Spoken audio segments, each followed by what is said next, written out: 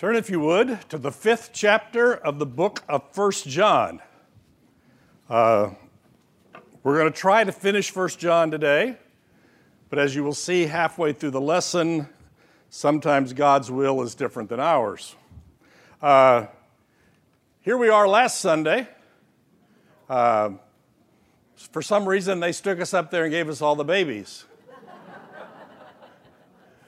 I could tell you who they all were, but I'd have to think about it. We were in Colorado. Last Sunday, we were actually in Fairplay, Colorado, and we went into downtown Fairplay for the burro races, except for the fact that they shut the highway down for an hour because of the burro races. So we sat on the highway in our car watching the burros go by. Now, you don't ride the burro, you run next to the burro, and the burros sometimes don't want to run. They don't want to go anywhere. The alternate name of the race was Get Your Ass to the Pass, but we won't say that one. Here's the whole clan. Anybody know where that picture is? Your backyard. No. I actually included that picture for a reason. The last verse in 1 John is about idolatry, and there's just something about that statue that's the troll in Breckenridge. So, anyway, we have worked our way through 1 John. In case you're wondering, then we're going to do 2 John, which should take a lesson. And then we're going to do 3 John, which should take a lesson. And then we'll go on to something else to be determined. You can suggest things as long as it's not, you know, right? Marriage, raising children, or the book of Revelation. I don't teach any of those because I don't know anything about any of them. Last week, we were in Colorado, the entire family. There were 23 of us living under one roof, and when we left Colorado on Monday morning, it was 42 degrees. And by the time we got into Texas, it was 103. So we had a good time. John has been talking to us about knowing certain things about Christ, about our salvation, about what it means to be a believer. And he's going to end with that discussion. But that doesn't get until, I don't know, about verse 18 or so. So we have a little ways to go before we get to his conclusion of the book. We're going to pick it up in verse, 6. This is he who came. We're going to talk about Jesus. Remember, John has been talking about Jesus nonstop. This is he who came by water and blood, Jesus Christ, not by water only, but by the water and the blood. And the Spirit is the one who testifies, because the Spirit is the truth. For there are three that testify, the Spirit and the water and the blood, and these three agree. If we receive the testimony of men, the testimony of God is greater, for this is the testimony of God, that he is born concerning his Son. What in the world does that mean? According to Jewish law, if you're going to convict someone, you have to have 2 witnesses or 3. I can't just accuse somebody of something and expect a Jewish jury trial to convict the person. I need more testimony. So John has been talking about what he has seen. He and the other apostles saw Jesus. They saw Jesus do his mighty works. They saw the resurrected Jesus. But he's going to conclude with 3 testimonies. Water, blood, and the Spirit. Now, to our thinking, this is kind of weird. What do we mean by the water? Well, there is some discussion about what this means, but the general consensus is we're talking about Jesus' baptism. where he went into the water, he came out of the water, and you remember what happened, right? God said, "This is my beloved Son." That's kind of a stamp from God saying, listen to this guy. The water, the blood, that is his crucifixion. Not just his crucifixion, but his providing for our salvation through his blood. And I might add, he didn't just die, he was resurrected to demonstrate, to bear testimony to the fact that he was sent from God. And the third, which John has talked about elsewhere in this book, is the Spirit himself testifying. And John says, we human beings can give testimony, but if God gives a testimony, we should pay attention to that. Now, it is interesting that we do the baptism and we do the crucifixion. Because if you remember, John has had some discussion about false teachers. And these false teachers are those who somehow are denying the death of Jesus. Now, some commentators, and I probably agree with this, would say that this is Gnosticism. Now, other commentators point out the fact that Gnosticism did not become a major heresy for a little while after this, and that's true. But I would contend that it was there from the very beginning. Gnosticism says that the flesh, the material world, is in and of itself evil.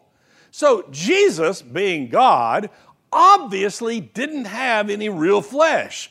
Therefore, obviously, he couldn't die.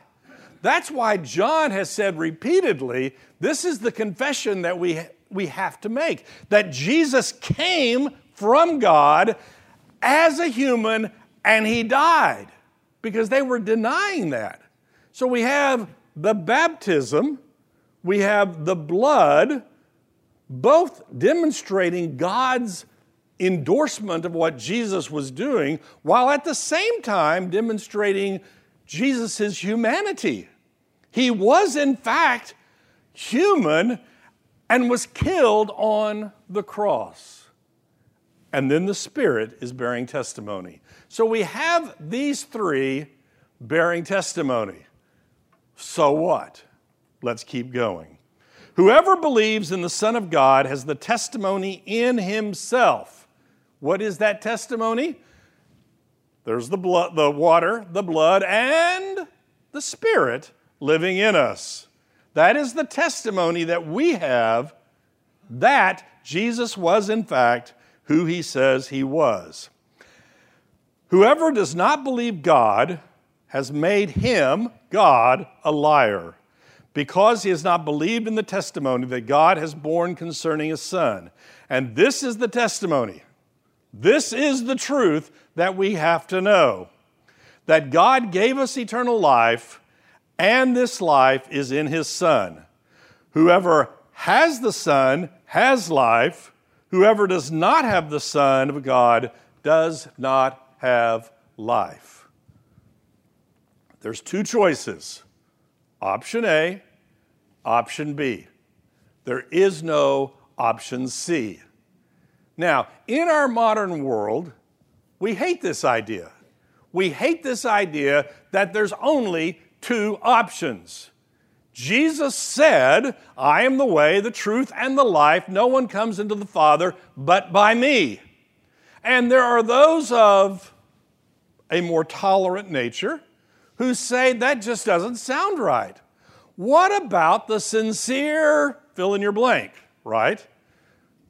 You're a sincere person of some other religious organization, some other philosophical belief, just some other good person. Why can't we accept the fact that all roads lead to heaven?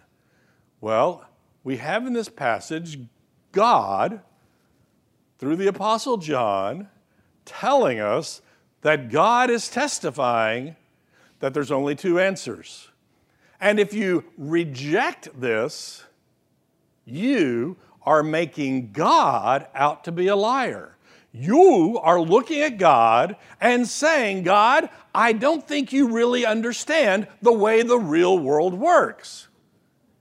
Now, my answer to the question of why don't we just believe all the different paths get you to heaven, I'm amazed that there is any path to heaven. I mean, let's look at this, okay? If, in fact, God created us and said we were very good, and then we rebelled against God, which we did, and if we in our daily life demonstrate this rebellion by refusing to do what God would have us to do, why doesn't God just zap us? I mean, He is perfectly within His right as a holy God to just be done with us. The fact that God has provided a salvation for us is the miracle of the whole thing. Why? For God so loved us that He provided a way. So if God provides a way, which is a huge amount of grace and mercy on His part, who are we to say, why didn't you give us 10 ways, 20, 30? Who are we to say, no, God, I think you've got it wrong? Well, who we are those who sit here and think God doesn't know what He's doing. Therefore, we think God is lying to us. There's only one way to heaven, and that is, here's the testimony that God gave us eternal life, and this life is in His Son. Whoever has the Son has life. Whoever does not have the Son of God does not have life. It's really simple in John's understanding of the gospel. There is a path, but there's a path. There's not a dozen paths that get us there. I write these things to you who believe in the name of the Son of God, that you may know that you have eternal life. We started our discussion of 1 John by pointing out that he uses the word know 30 or 40 times, and he's going to use it about 8 times in the rest of this passage. He wants you to know something. And right now, in this passage, he wants you to know that you have eternal life. Now, there's a problem with this verse, and there's a problem with me teaching this verse. And he's actually going to deal with it in just a moment.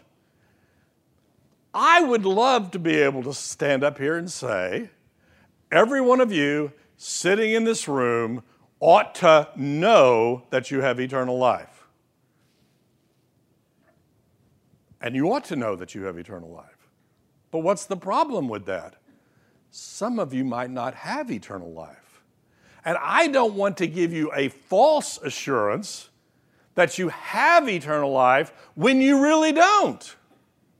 Yet at the same time, John is telling us that he wants us to know. He wants us to know.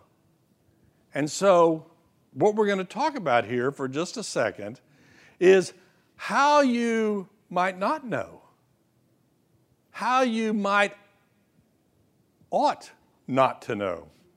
I'm not even sure that's a sentence. But first he throws in this discussion about prayer. So I'll let Ben come up and teach. No, we won't do that. Notice the sequence.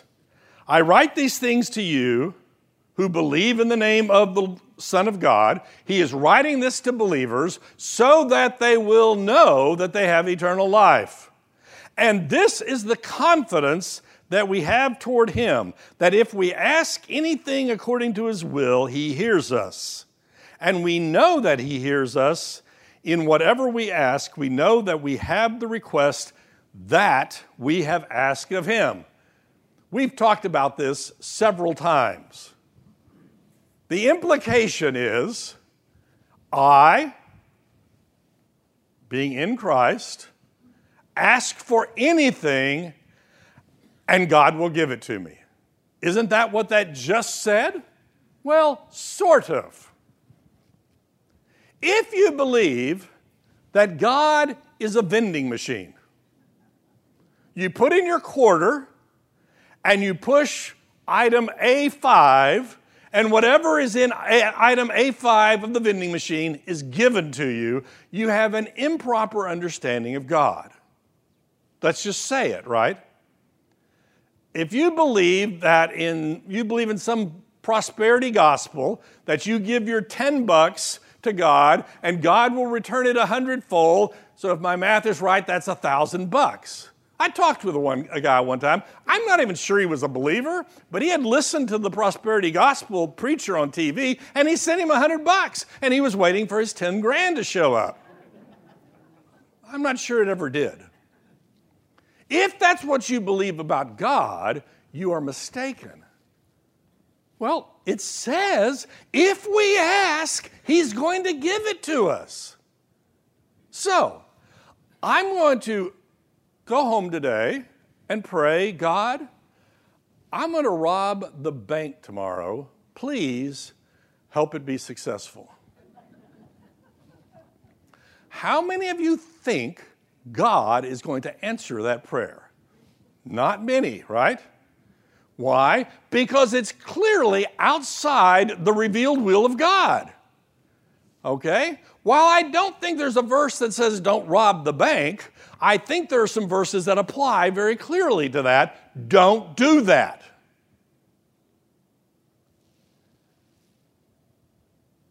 But what if I pray for someone's healing who really does need to be healed? And we know that God heals people. We know that he does that. Why doesn't he respond?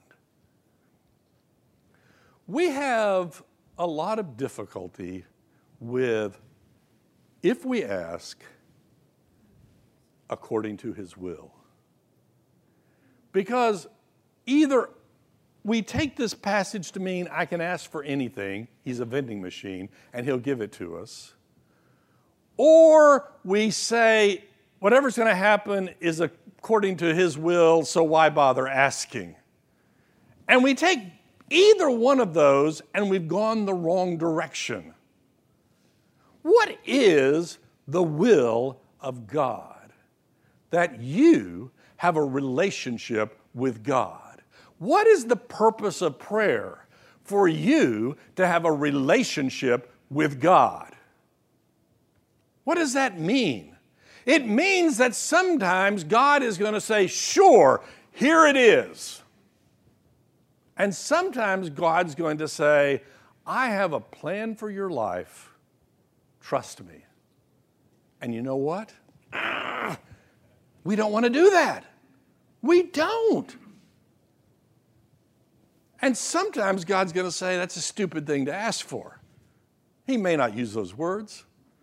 We told our kids not to use the word stupid, but, sometimes we're just stupid.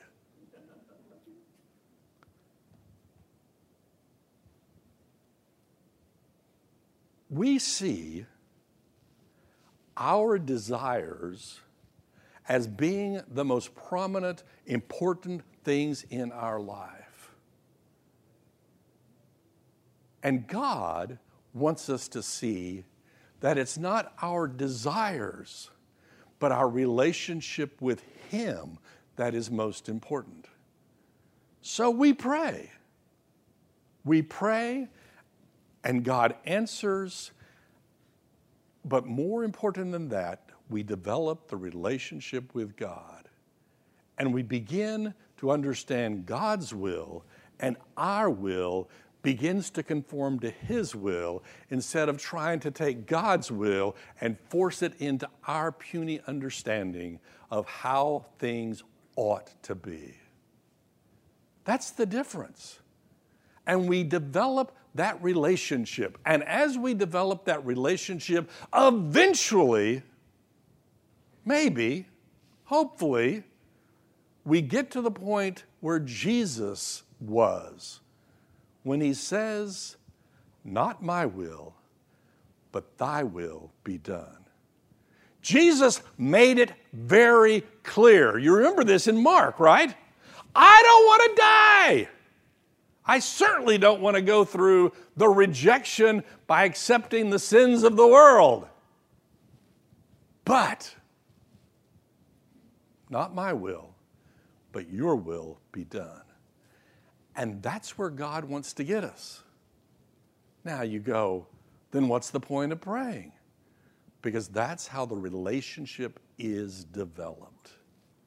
We pray, God says yes. We pray, God says, not right now. We pray, and God says, that'd be really bad if I gave that to you. I mean, when your children were young, or your grandchildren, or your great-grandchildren, did they ever ask you for something that you knew would be a really bad idea to give it to them? Dad, can I play with the chainsaw? No. But Dad, I want to. I have found it fascinating. I went through a lot of kids, okay? But I'm starting it all over again with grandkids. But I want this. Well, we're not doing it. But I want it. But we're not doing that. But I want it. As if that's the answer. Anyway, we're getting distracted. John is writing this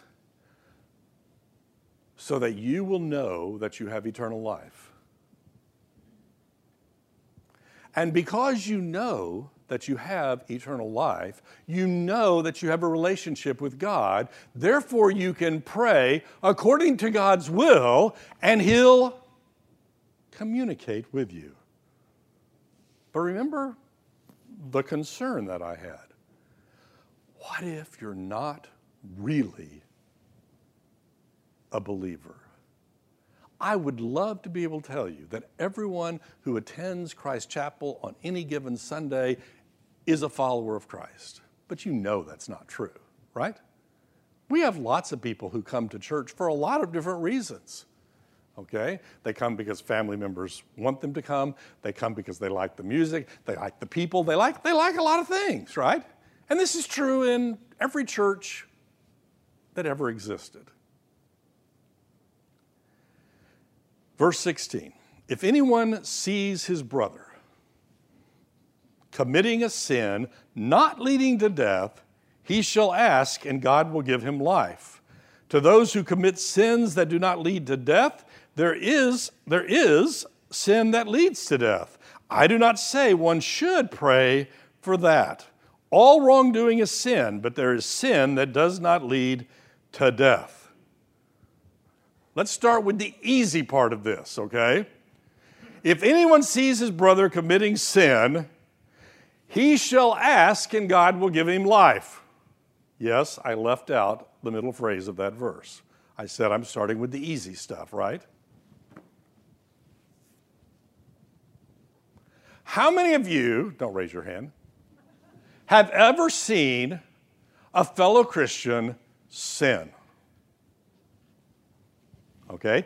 If you think the answer is no, go home and stare at a mirror for a while. Not too long, it'll aggravate you. Or ask your spouse. They'll answer for you.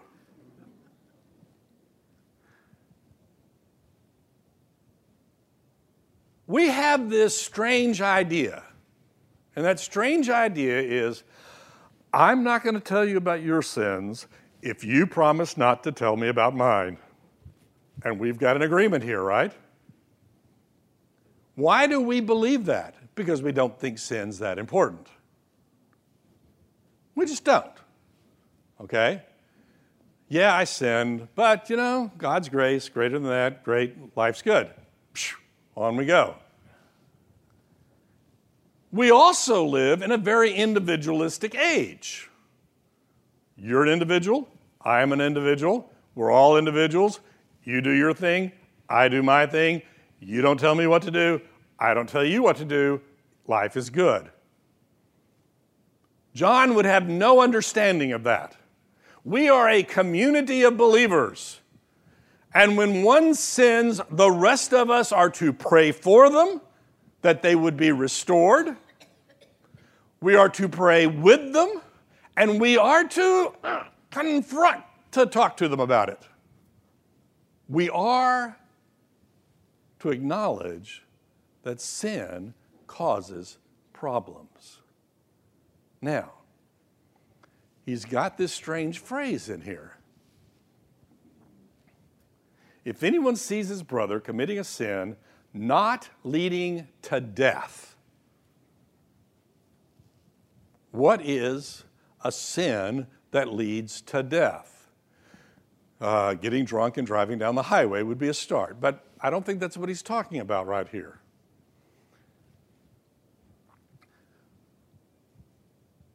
One way of looking at this passage is that there are certain sins that you could commit that would cause you to lose your salvation.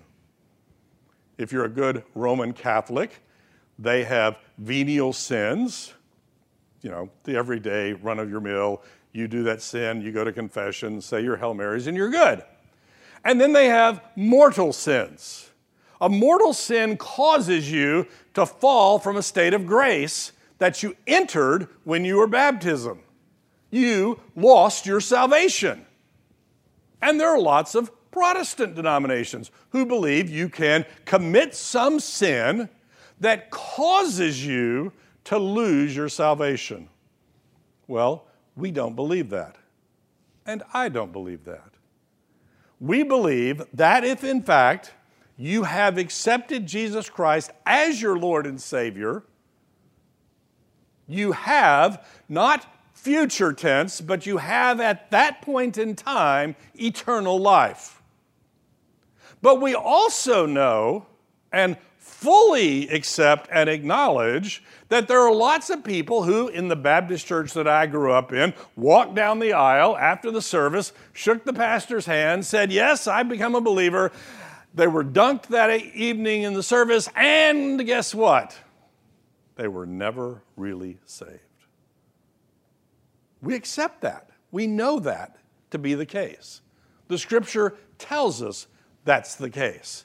The Scripture tells us that at the final judgment, there are going to be people who said, we did all these great things for you, God. Yes, but you never had a relationship with Jesus Christ. We know that.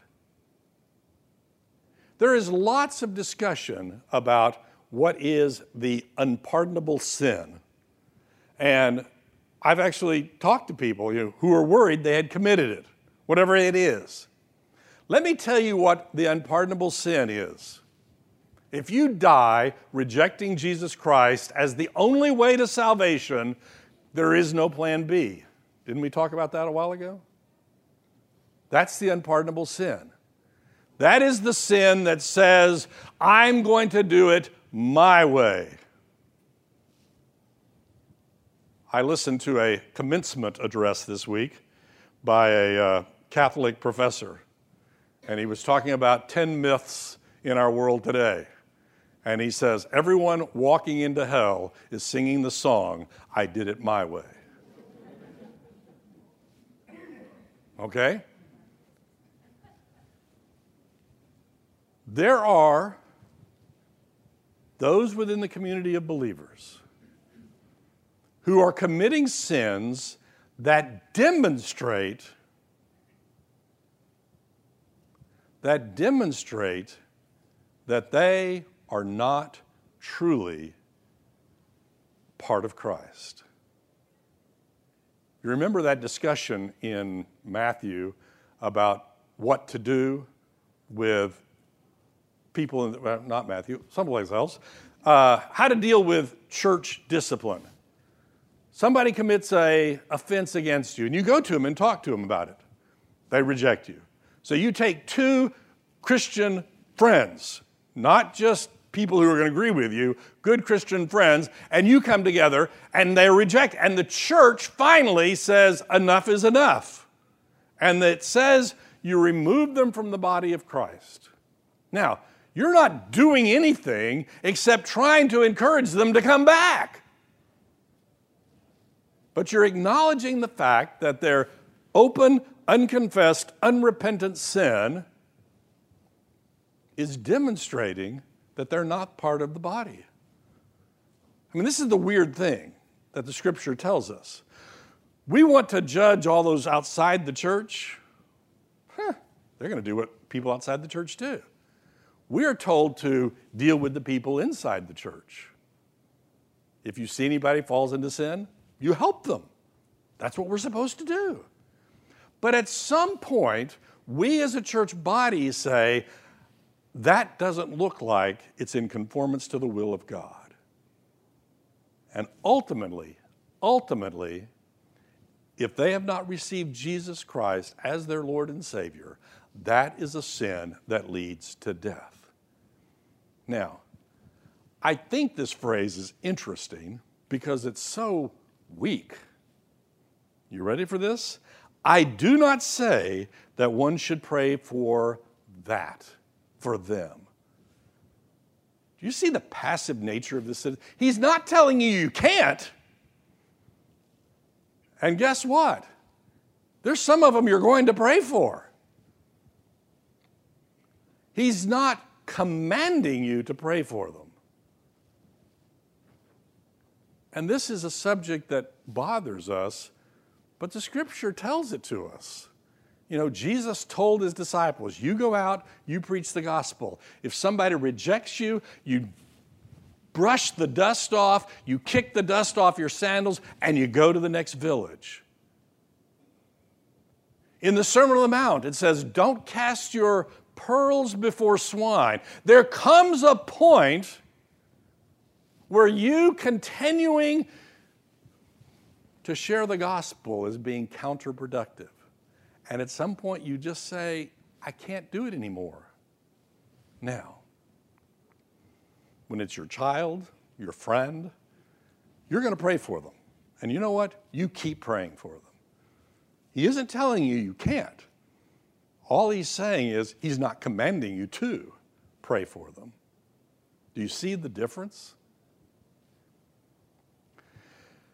But in case you get into your mind that, oh, there are sins that lead to death, the bad stuff, and there's all the other stuff and it's not that important, he throws in the phrase, all wrongdoing is sin. All wrongdoing is sin. Every wrong thing, thought, action, deed that you've ever done is what nailed Jesus to the cross. It's all important. So don't think that, oh, as long as I'm not doing that. I've told you the story in here before because I just think it's a hoot. You know, you've talked to people about sin and they tell you, what do they say? Well, I've never killed anybody. As if that's the standard. And I kid you not, I was listening to the radio one day and they were interviewing a guy in prison and he said, at least I haven't killed a large group of people before. Let's just change the standard to whatever we want, right? No. All sin is rebellion against God. Go back to the first chapter of 1 John. If we confess our sins, he is faithful and just. If we say we have no sin, we're making God out to be a liar. Okay. And here's the conclusion of the whole book. A series of statements that begin, we know. These are the things that we know. We know that everyone who has been born of God does not keep on sinning. But he who is born of God protects him, and the evil one does not touch him. We've had this discussion. I said this is the conclusion, so it's a repeat of what he's talked about before. We had a long discussion about this. First, it says if we say we have no sin, we're making God a liar, and then it tells us don't sin. Is that a contradiction? No. It's the acknowledgement of the fact that we as believers are to not sin. And we in our fallen nature will continue to sin. We sin, we confess our sins, He forgives us our sins, and we move on. Now, what if you fall into the sin and you don't want to confess it? What if you just like it? What if you just love having that anger against someone? What if you just love that relationship that you're not supposed to be involved in? What if you just love coveting your neighbor's stuff? What? Once again, I'm not John. John is an apostle. I am not going to sit here and judge anyone's salvation. But these things are red flags that warn us that maybe we are not where we think we ought to be. So the answer is, as believers, we should be progressing in our sanctification so that our sins are not gone, but they're not habitual. If we keep the same sin over and over and over, I've used the illustration before. You throw the cat into the mud, and the cat will get out and clean itself. You throw the pig into the mud, and he loves it. We as believers fall into the mud, but we're not supposed to like it. He who is born of God protects him, and the evil one does not touch him. That's an interesting statement. The evil one obviously being Satan. Well, didn't the evil one touch a lot of people? Didn't he, get Jesus killed? Didn't he, get the apostles killed? Yeah. But guess what? God protected them.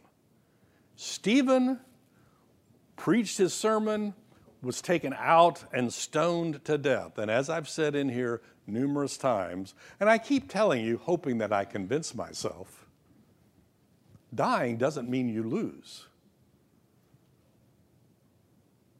The fact that Stephen was stoned in no form or fashion touched Stephen's salvation.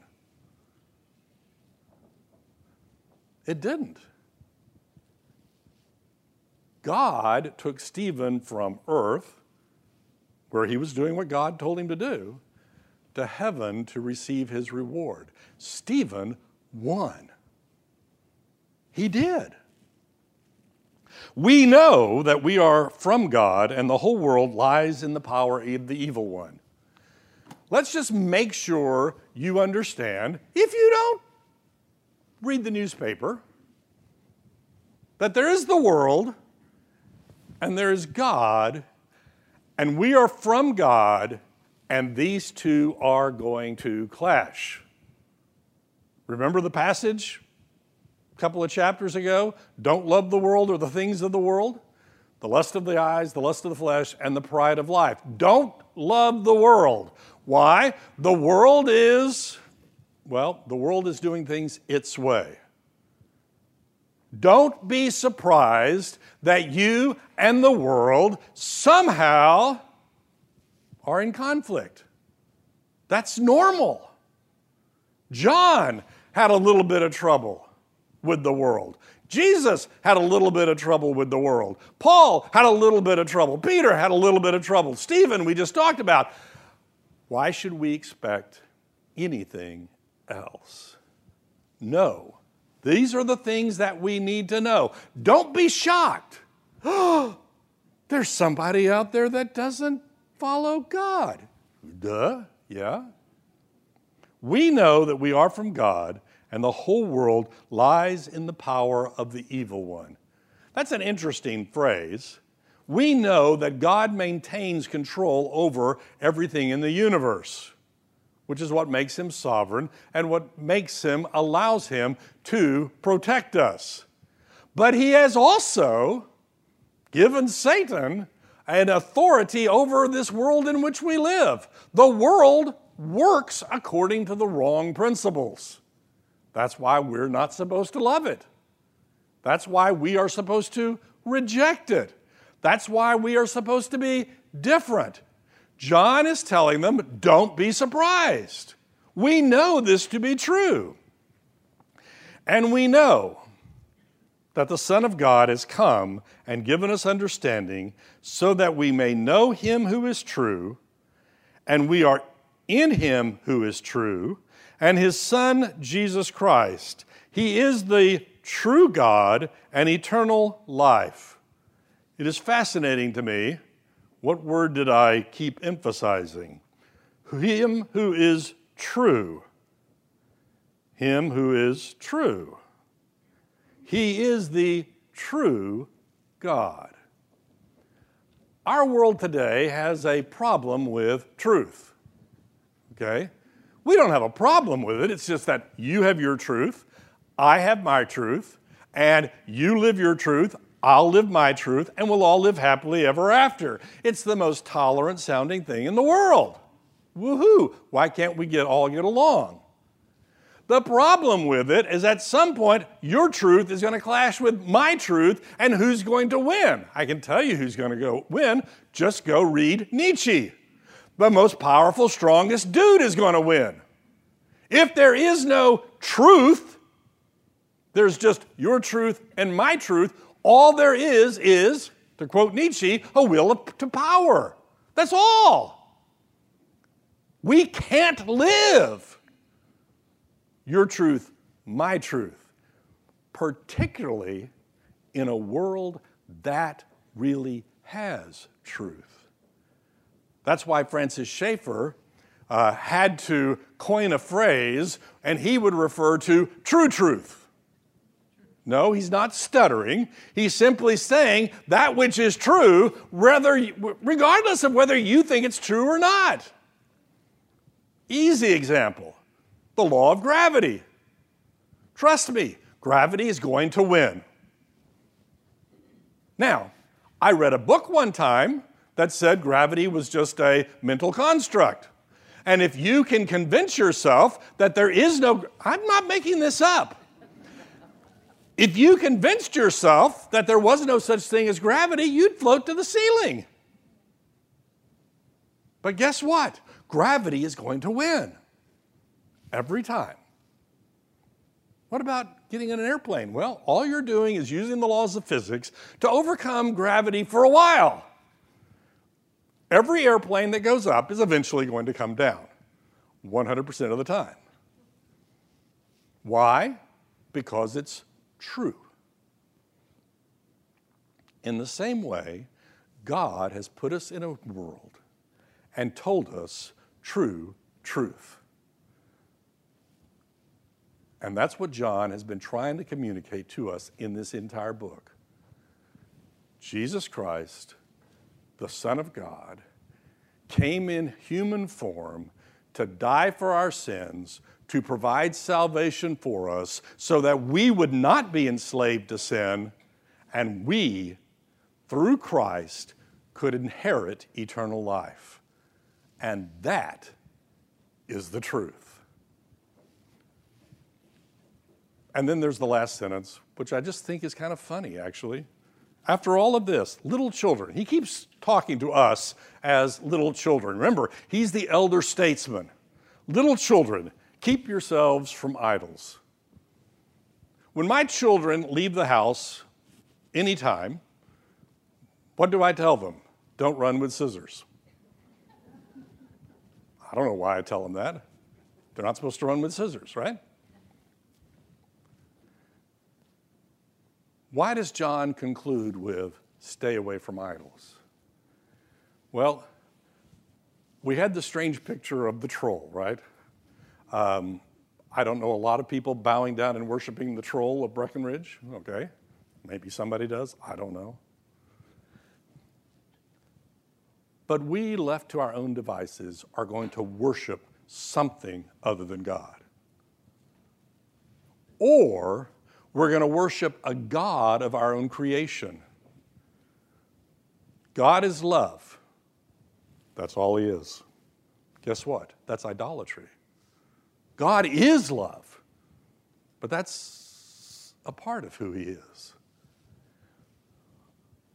When John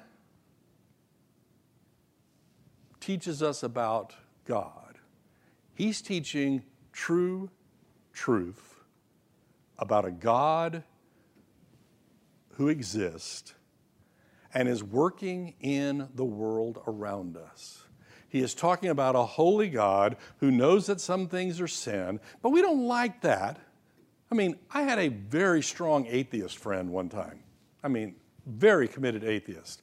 And he was shocked that his wife believed in heaven but not hell. How can you do that? This is the atheist telling me this. You got to believe in both or neither, right? But that's the way our idolatrous minds work.